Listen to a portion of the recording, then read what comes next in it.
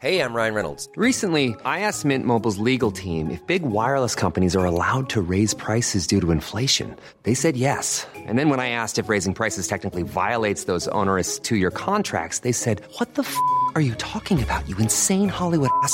So to recap, we're cutting the price of Mint Unlimited from $30 a month to just $15 a month. Give it a try at mintmobile.com/switch. $45 up front for 3 months plus taxes and fees. Promo rate for new customers for limited time. Unlimited more than 40 gigabytes per month. Slows full terms at mintmobile.com.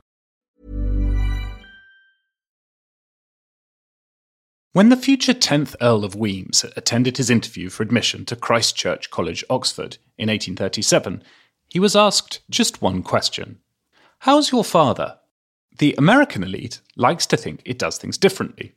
Instead of family pedigrees, marriage announcements in the New York Times list universities attended and degrees earned. These academic badges of honour are held up as proof of the idea that anyone can make it so long as they have the right qualities. Ronald Reagan said that all Americans have the right to go just as far as their dreams and individual hard work will take them. This formula has been echoed by every president since, including Barack Obama, Donald Trump, and now Joe Biden. But though the rhetoric of the American dream has stayed the same, the odds of realising it have not. Biden and Trump were both born in the 1940s. The median child of that generation had a 93% chance of earning more than their parents had. By the time Obama was born, a boomer of the 1960s, that probability had already shrunk to 60%. But a child born in the full optimism of the Reagan years, the 1980s, would have less than a 50-50 shot at that goal. This is Checks and Balance. I'm John Prideaux, The Economist's US editor. Each week we take one big theme shaping American politics and explore it in depth. Today, is America a meritocracy?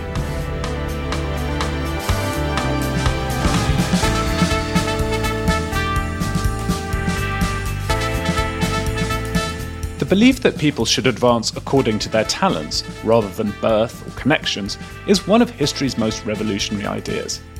But the ideal that has inspired Americans since Thomas Jefferson has lost its luster. Social mobility has stalled, belief in the American dream has faltered, and populists on the right and the left see a country captured by self-serving elites. Can America's meritocracy be mended?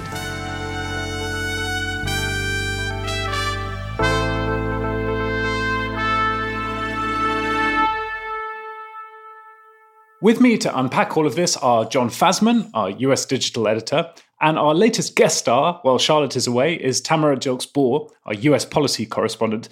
Tamara, I was going to say welcome to the show, but you've been a guest on Checks and Balance a bunch of times before, so welcome to the panel, perhaps is better. How are you doing? I'm doing well. I'm excited to talk about this subject today. Good. What's going on in DC? You've just relocated, so you're fairly new in the city. I am fairly new, and I am currently sitting in a room full of boxes. Well, I'm sure you'll get around to unpacking them one day. John, how are you doing? What's up in New York? I am very well. I'm taking my son to get his second vaccine shot tomorrow. On the subject of boxes, when we packed up my wife's parents' house this past year, I'm pretty sure we opened some boxes that had not been opened since the mid-'70s. So you've got some time. That sounds great. That's actually worse than my experience. I lived in San Francisco, and I lived there for a year. And then when we moved to DC, we had some boxes that we just simply sealed up because they had been still packed up from from when we moved originally. So, yep, definitely hoping that doesn't happen this time around. I think there are always boxes in a move that stay boxes. You'll open them one day and just be amazed by what was in there. Okay, let's get into this episode. This one's going to be slightly different because we're going to start way back in the 18th century and talk about the genesis of one of the country's founding myths with Adrian Wooldridge. Adrian was The Economist's Lexington columnist during the Bush years and also the early part of Barack Obama's presidency. He's now crossed the Atlantic again, complete with lots of unpacked boxes, no doubt, and writes the Badgett column on British politics. He's one of my favourite colleagues, and so you're going to be hearing a lot from him in this episode because he's just written a book called The Aristocracy of Talent: How Meritocracy Made the Modern World. The word meritocracy was only coined in the 1950s by a British sociologist, Michael Young. And to start us off, I asked Adrian to explain what exactly is meritocracy. Meritocracy is a relatively new word for a very old thing. The idea of meritocracy is essentially that people should be judged according to their individual abilities and individual promise. But the meaning of meritocracy, the meaning of merit, the meaning of talent, the meaning of ability is something that does change significantly over time. Should we start with the 18th century definition? What did the founders think they were up to vis-à-vis meritocracy, even if they didn't use that word? They don't use the term meritocracy, but they do use the term an aristocracy of talent, and they tend to distinguish between a real aristocracy, which puts people of virtue and talent at the top of society, and what they call a tinsel aristocracy, and that is the aristocracy of the landed elite. And what they're basically arguing in the American Revolution, I think, is not that we should create a society based on equality. They want to create a society in which real talent can come to the fore. And in the 19th century, you have a big extension of the franchise in America. How does the definition of talent or virtue change in the 19th century? How different is it from that 18th century definition? In the 19th century, you have a much more, I think, democratic notion of what talent means. You get the rise of a collection of fantastically successful industrialists who not unnaturally think that they embody talent, and they will say that the proof of talent is not your ability to write Jeffersonian prose, but your ability to run steel mills and things like that. And one of the things that really distinguishes America in this period is the notion that there are many winning trump cards. In Britain, you tend to have one trump card, which is you rise up through society on the basis of intellectual ability. You become a senior civil servant or a senior don. In America, many other versions of talent, money-making, the capacity to build bridges or, to transform the world, many trump cards rather than just one trump card. And then in the 20th century, you get the development of widespread intelligence testing, the SATs and IQ testing, which is now extremely controversial, and we'll come back to why. But initially, it seemed to offer huge promise, right, to give everyone a fair shot. Fast forward to now, and most of the writing about meritocracy is focused on its failures. So when did it all go so wrong? Yeah, what happens in 1945, and the Second World War in particular, is what might be called a sort of a meritocratic moment. The idea that you are providing equality of opportunity for all sorts of citizens, that America's great sins of prejudice, anti-Semitism and anti-black prejudice are slowly being moved to one side, are declining.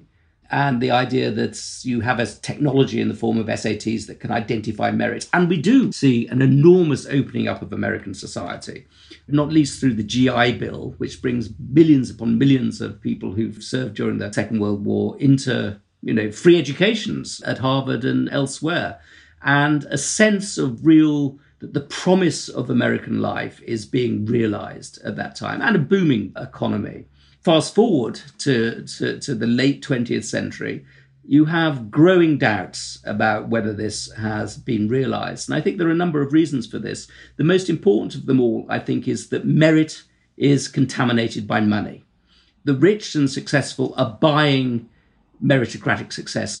Yes, it's interesting. These two concepts that we thought were antithetical actually go together, and you get a sort of hereditary meritocracy. Exactly. In America, where Harvard graduates marry each other and their children then go to Ivy League schools. Yeah, you have this combination of money and merit sort of intermarrying. You also have assortative mating. The children of educated people marry the other children of educated people, which has a massive impact on the tenor of society. People think of a society distorted by the rise of billionaires.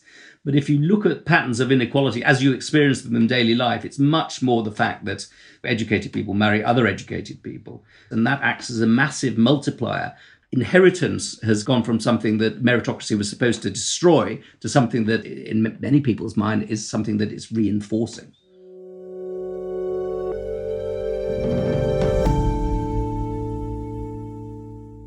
Tamara, let's begin where Adrian left off there, with where we are now.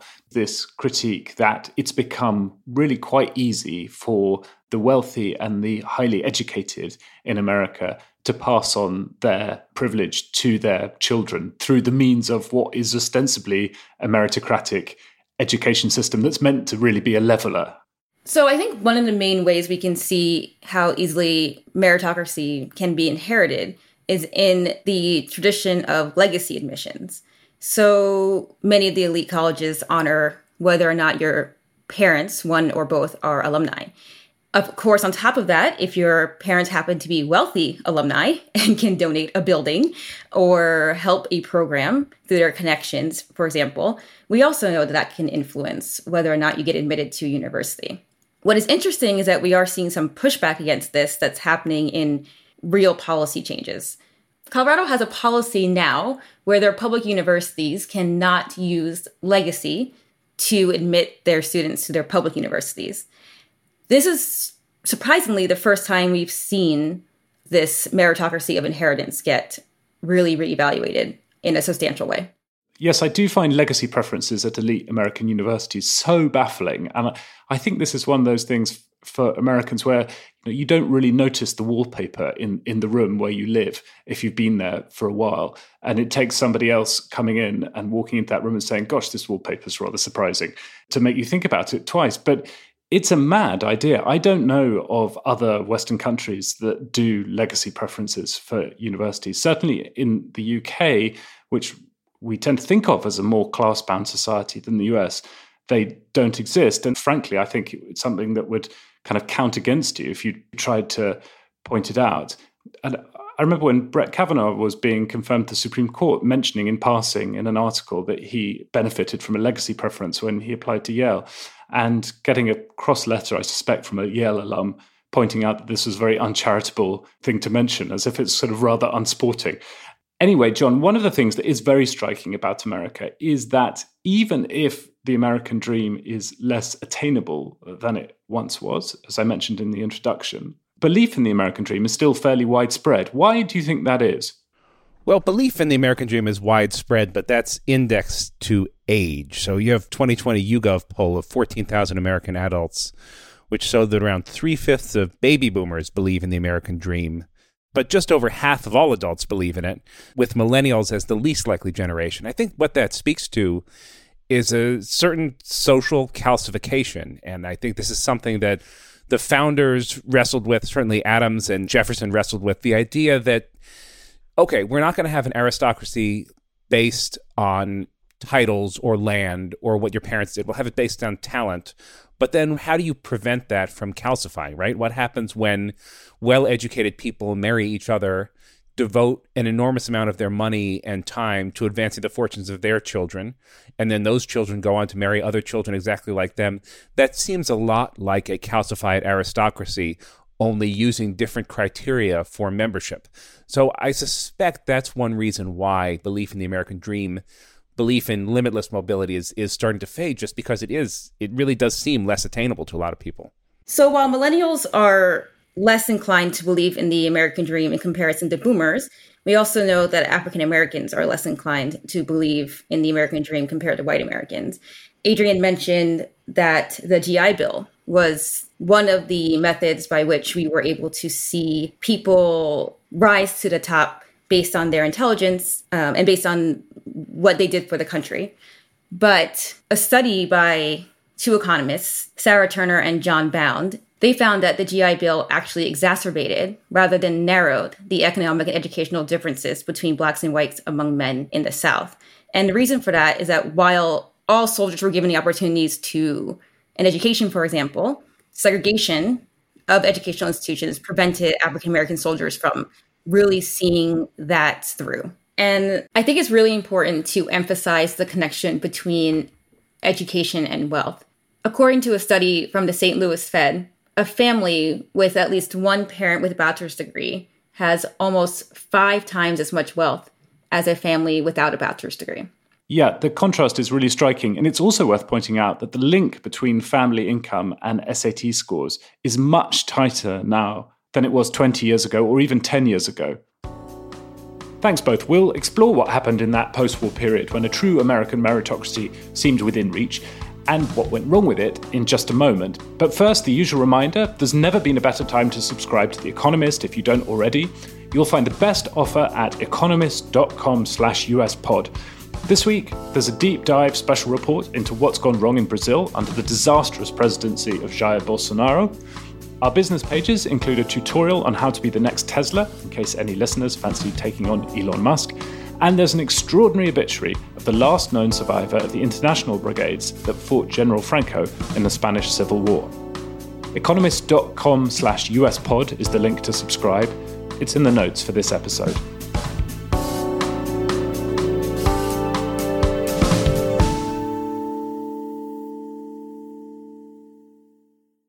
For a fleeting mid-century moment, just after the Second World War, it seemed that America had cracked the problem of fairness, that the formula for achieving the American dream had been found, for white folks at least. I asked Adrian to take us into that period of history and explain how that moment was born and whose grand vision it was. Two of the most interesting advocates of meritocracy, I think, are Lewis Terman, who is professor of psychology at Stanford, and James Conant, who becomes president of Harvard University. Terman is one of the inventors of the American version of the IQ tests, and he is obsessed by genius. He argues that the most important productive unit in a modern knowledge-based economy is high IQ individuals, geniuses. What he does is write to all of the teachers in California, get them to nominate their best pupils. He then tests those pupils, and he writes this extraordinary study of these geniuses. One of these geniuses that he identifies, rather unprofessionally, I think, is his own son, Frederick. Well, I was always interested in science and electrical engineering, electrical things, way back when I was 10, 11, 12 years old. And Frederick helped to turn Stanford into what it is today, which is an engine of the modern high-tech economy. Well, somewhat of an exaggeration, because this wasn't built up by any one person or even one or two or three people. And they really are responsible, I think, in many ways, as much as anybody, for Silicon Valley. In fact, Frederick Terman is known as the father of Silicon Valley. And the companies made a major contribution to the development of those parts of the university that contributed to these companies. So we all grew up together, really, and turned out very well. They looked for geniuses right across the country with IQ tests. They wanted to bring them to Stanford. And when they're there, they want them to be studying not old-style subjects like the classics. They want them to be studying things like engineering and developing new technologies. A totally new class of computing machine has recently come into being. It's called an adaptive computer, and it is important because it can learn from its own experience.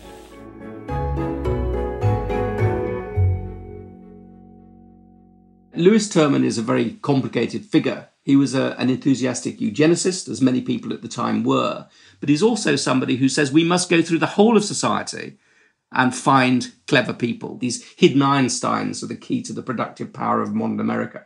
The other person, James Conant, is an extraordinarily interesting figure, chemist by training, and he takes Harvard, which at the time when he becomes president is a very sort of quasi-aristocratic institution, very exclusive. To appreciate fully Harvard's age and historical significance, one should enter the yard by Johnson Gate. Getting the old WASP elites to come there and spend a lot of their time socializing and marrying each other, looking for debutantes and that sort of thing. And he says, no, what we want is a new type of Harvard man who is defined by their intellectual ability, by their hard work. And he uses, again, standardized tests, SAT tests, to bring people in from a broader range of society, but also from right across the country. And his model for all of this is Thomas Jefferson. He's obsessed by Jefferson, and he's obsessed by Jefferson's vision of sifting the whole of society for this rare quality of genius. So with both Terman and Conant, you have an extraordinary combination of sort of democratic instinct with a high degree of elitism. And one of the things that gives this vision its bite is the Cold War. Today, a new moon is in the sky, a 23-inch metal sphere placed in orbit by a Russian rocket. The growing competition between the United States and the Soviet Union. And one of the things that really gives a push to meritocracy after the Second World War is Sputnik. You are hearing the actual signals transmitted by the Earth-circling satellite, one of the great scientific feats of the age. When they see Sputnik happening, they think, wait a minute, we're not the greatest country in the world. We're not the greatest technological power in the world. We've got this real rival there in the form of Russia. They're probably overestimating that, but they thought it at the time. So what we must do is make sure that we're not wasting this invaluable talent of scientific genius. So that gives meritocracy a big push in the late 1950s and 1960s. So, John, Adrian was talking there about the need to uncover talent in America as one of national importance in this great competition with the Soviet Union. And the instrument for discovering talent, IQ testing, is sort of formalized into SAT testing, which becomes, the great sort of meritocratic hurdle that American high school students have to jump over. Yeah, IQ testing was first developed in the early 90s in France by a psychologist named Alfred Binet, whose name is still on the Stanford-Binet scale, and it was first used widely in the American Army to determine aptitude during the First World War. And I think since then it's come to assume a really outsized importance. In recent years, we've seen a lot of controversy around the idea of race and IQ that people like Charles Murray have exploited to political ends. And just to give a sense of what the state of play here is, there have been extremely high IQ rises all over the world in the past 50 or 60 years. People who are non-white today have a higher IQ performance than white people did 60 years ago. That suggests that it can't be a genetic difference because, of course, gene pools don't change so quickly over a short period of time. The differences in IQ test scores within racial groups is far greater than the difference between them. But nonetheless, it's one of these things that has a really ugly eugenics tinge to it every so often. I think more broadly than that, the idea that IQ tests are indicative of something other than one's ability to take an IQ test or one's ability to have families prepare you for an IQ test really are not proven to my mind. So I think that today, in thinking about meritocracy and thinking about how to ensure equal opportunity and the continued viability of the American dream, the less attention we pay to IQ tests, the better. Tamara, when you were at graduate school studying education at Stanford, did you get into these debates about whether IQ, really measures something real and useful, or just, as John was suggesting there, reflects basically the opportunities that children are exposed to or benefit from?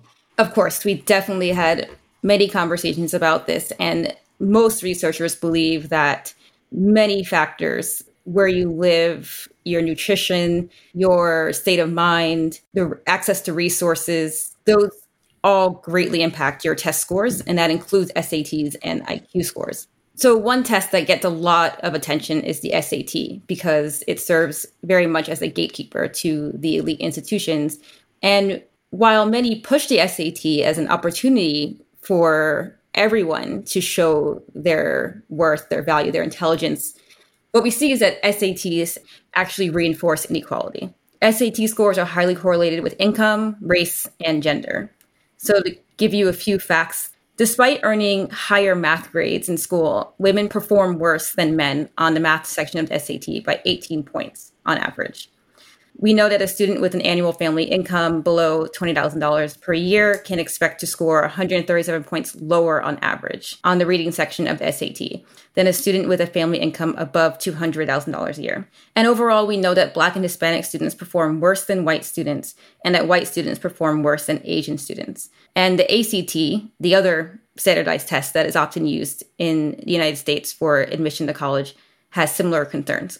So we can see here that unless you believe that people with a higher income or that people of a certain race or people of a certain gender are naturally smarter, there's clearly a problem with a lot of these tests.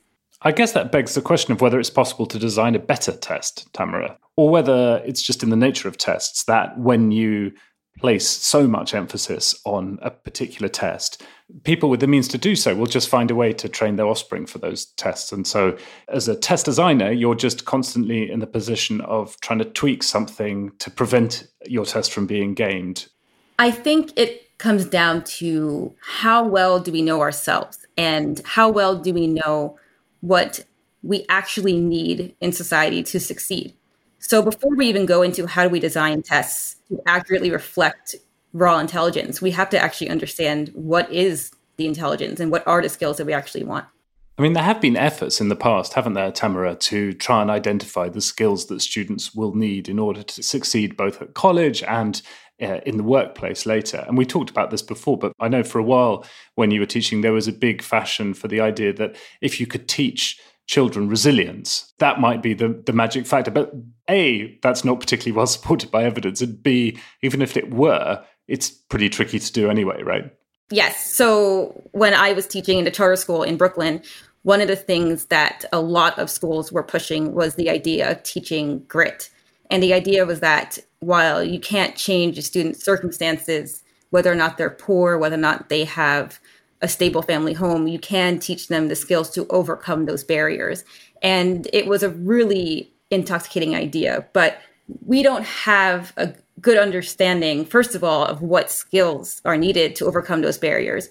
But then taking a step back, you have to think about, do we want to place that emphasis, that burden on a student to overcome barriers, or do we want to do the work of actually taking away those barriers? And that's a bigger conversation. It is very interesting, though, because, I mean, if you look at Adrian's book, these high-stakes tests and IQ tests came along as a meritocratic device, right? The idea was that you would discover smart kids no matter what their circumstances are. And now most of the research and most of the conversation we have around them is basically how they do the opposite, right? How, in fact, it's really hard for kids from poor families to do well in these tests. But that doesn't suggest that the tests themselves are wrong and should never have been used. They may have been better than what came before. It just suggests that meritocracy is itself a protean concept.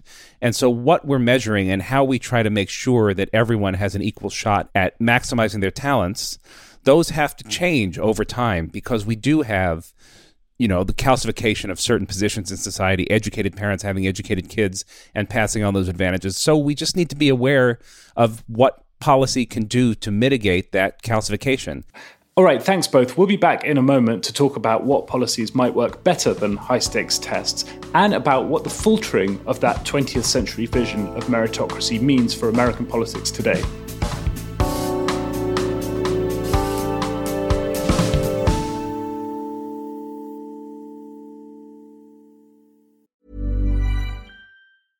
Quality sleep is essential. That's why the Sleep Number Smart Bed is designed for your ever-evolving sleep needs. Need a bed that's firmer or softer on either side? Helps you sleep at a comfortable temperature? Sleep Number Smart Beds let you individualize your comfort, so you sleep better together. J.D. Power ranks Sleep Number number 1 in customer satisfaction with mattresses purchased in-store. And now save 40% on the Sleep Number Limited Edition Smart Bed for a limited time. For J.D. Power 2023 award information, visit jdpower.com/awards. Only at Sleep Number stores or sleepnumber.com. The idea of meritocracy that was so popular for such a long time is now seen not as a solution, but as a problem. I asked Adrian why an idea that at one time or another had been championed by people of almost all political stripes is now under ferocious fire, both from the left and the right. The right-wing critique of meritocracy might be summed up in the simple phrase, filthy snobs. The cognitive elite are a bunch of condescending bastards who look down on ordinary Americans, who think that they're clever, but aren't really that clever because they've been selected only from a very narrow pool of rich people, and who've made a thorough mess of running the world. Yet instead of apologizing, they continue to condescend to ordinary working people. Some of the critiques from the right are strangely quite profound. Tucker Carlson, the Fox News host, who is not a person I have a lot of time for, nevertheless has this notion. He talks about the meritocratic elite leeching on the rest of America. What they're doing is pulling talent out of the whole of society and putting it into narrow geographical areas and a narrow set of occupations, particularly finance, and that somehow is unbalancing the American economy. And I think what he's saying there, Carlson, strangely fits in with a lot of what people on the left are also saying, that meritocracy is class-based, it's not class-busting as it claims to be, and it's also allocating an enormous amount of intellectual activity into a very narrow and not necessarily productive range of things, particularly finance and consulting. Just as a parenthesis, there's such an interesting phenomenon of America, of that right-wing critique of meritocracy coming from, Harvard-educated folks. I mean, there were lots of Harvard types in and around the Trump orbit. And, Carlson was educated at a Swiss boarding school, I think, and then went to a fancy East Coast college. Yes. But that's by the by. How about the critique from the left? Yeah, the critique from the left focuses on the idea that meritocracy is not class busting, but class reinforcing, that it allocates privileges to the already privileged and gives them the illusion that they deserve their positions, when in fact they've only got their positions because their parents happen to be rich. In other words, that they're born at third base and think that they've hit a triple. And that is a very, very powerful critique. And there's also a racial element to this critique, that Black Lives Matter is particularly fierce on the subject of meritocracy, because they say that it's something that white people use to justify their privileges and to do down black people.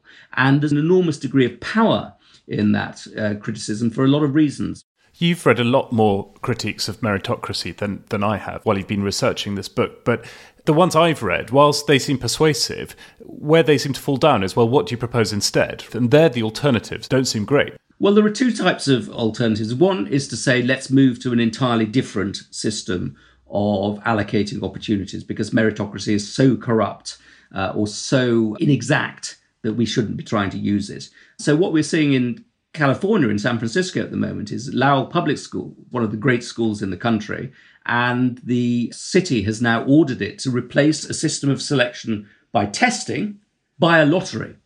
Now, that strikes me as an extremely deleterious way. What you're trying to do when you're allocating educational positions is you're trying to fit an educational ethos, a collection of good teachers with people who can profit from that. And I don't think randomness is a sensible way of allocating educational opportunities. A second way of doing things, and which I would associate with people like Markovits and Sandel, who've written very searching and interesting critiques of meritocracy, is that we need to loosen the system. But I think that that's exactly the wrong thing to do, because I think it's the very severity of the idea of meritocracy that gives it its bite and gives it its ability to be successful and socially transformative. There's a big movement at the moment, for example, to replace SATs with essays, personal statements, a good word from the teacher, all the rest of it. And of course, those things are always going to privilege people who know how to play the system better. What meritocracy involves always is a war against human nature. Our nature is to try and privilege our own children over other people's children. Our nature is also to do well by our friends. And in order to prevent that, we need to have something that can say no to that. The fact that meritocracy is sometimes unpopular, that people who like to pull strings don't like it, is actually part of its virtue.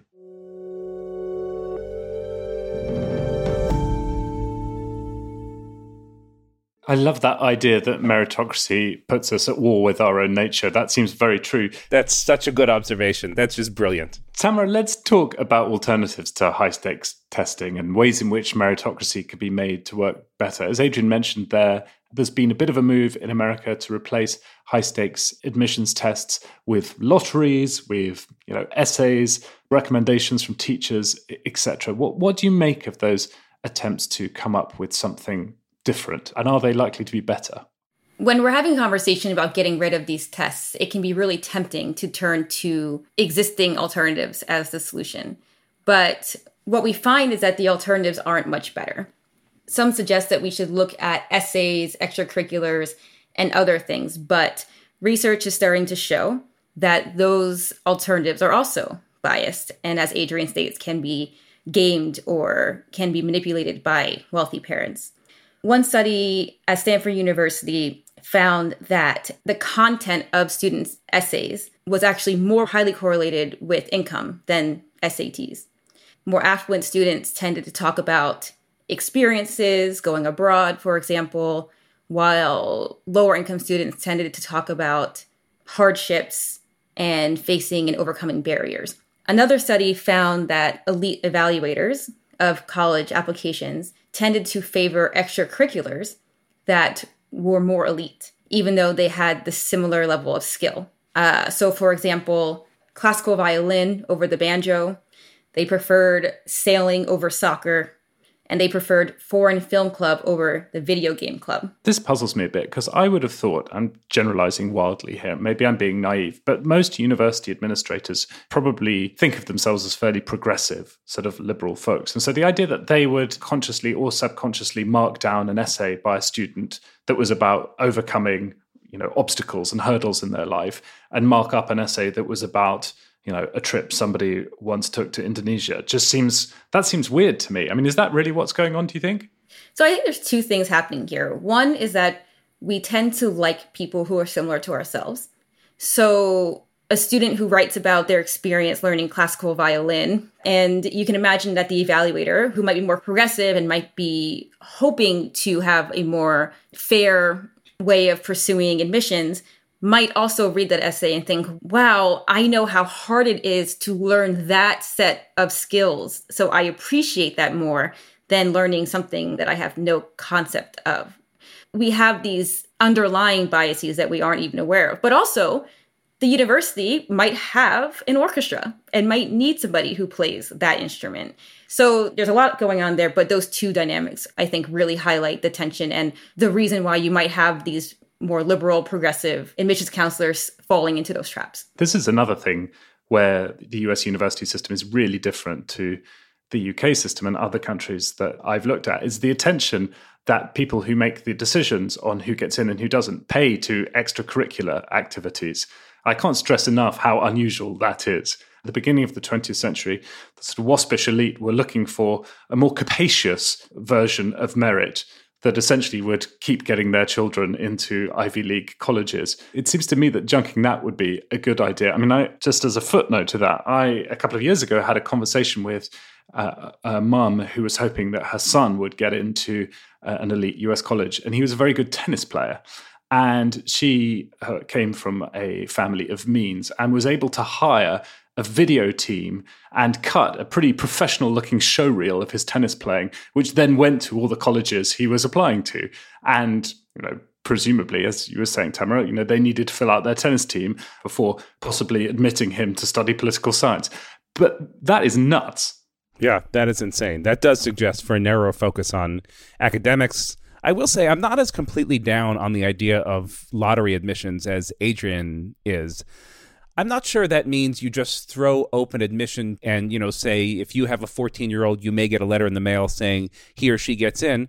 But I'm not sure there's anything wrong with saying, look, we're going to try an experiment. We're going to do admissions by lottery. You have to put your name into consideration, just because so much of someone's potential at that age is dependent on their surroundings. I would bet you'd find a lot of them succeed. I agree with that. And in terms of college admissions, I found it to be a pretty compelling argument that you could have a lottery amongst the pool of students who qualified, whatever that qualification is. Yeah. And you can see that there, if, an elite wealthy parent feels that, there's a certain bar that they have to meet, and then at that point it's random, you would see probably much less of a system of gaming. Yeah, I agree. You wouldn't have that impressive tennis reel.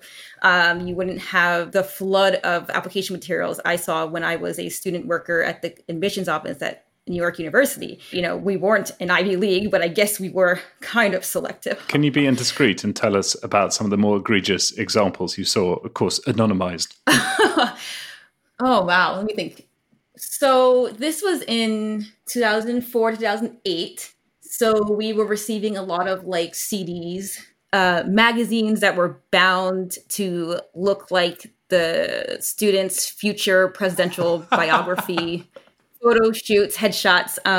So maybe we should give lotteries a try. I mean, Adrian writes in the book that Plato's ultimate solution for breaking this nexus between wealth and merit is state-sponsored orgies, in which parents are pretty much randomly assigned children, and then the resulting children are raised by the state. And this is the only way to do it if you want to be really hardcore about making meritocracy flourish.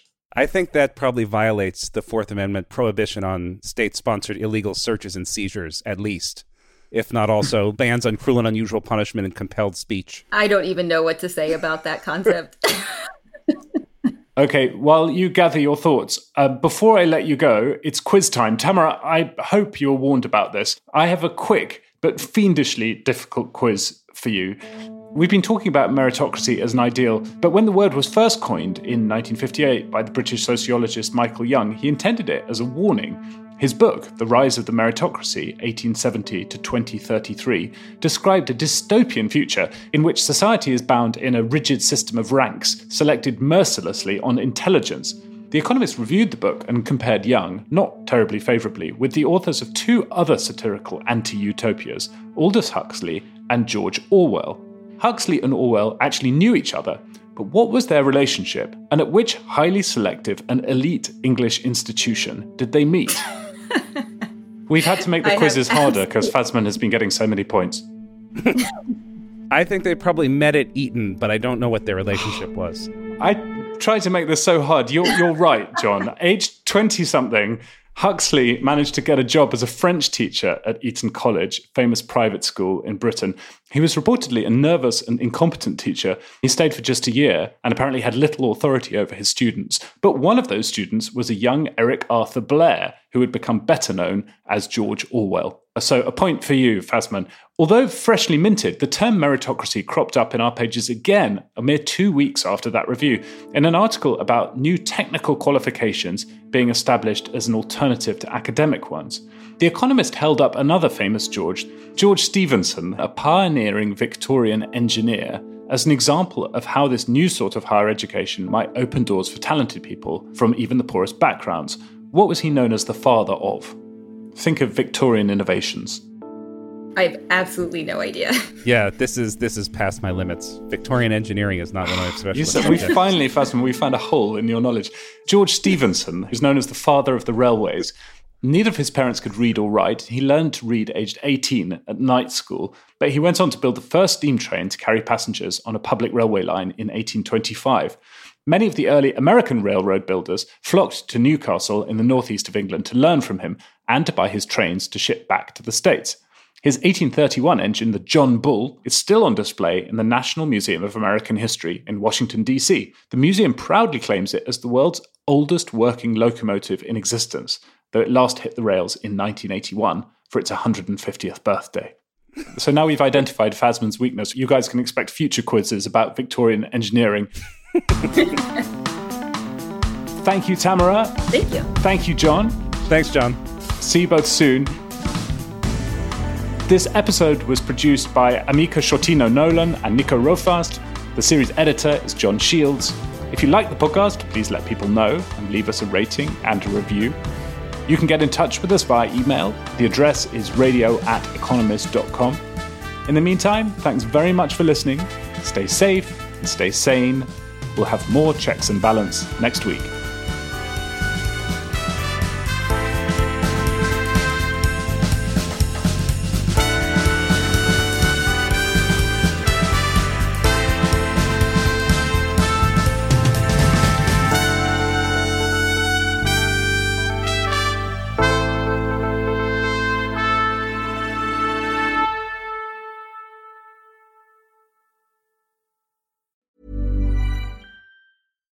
When you make decisions for your company, you look for the no-brainers. And if you have a lot of mailing to do, Stamps.com is the ultimate no-brainer. It streamlines your processes to make your business more efficient, which makes you less busy.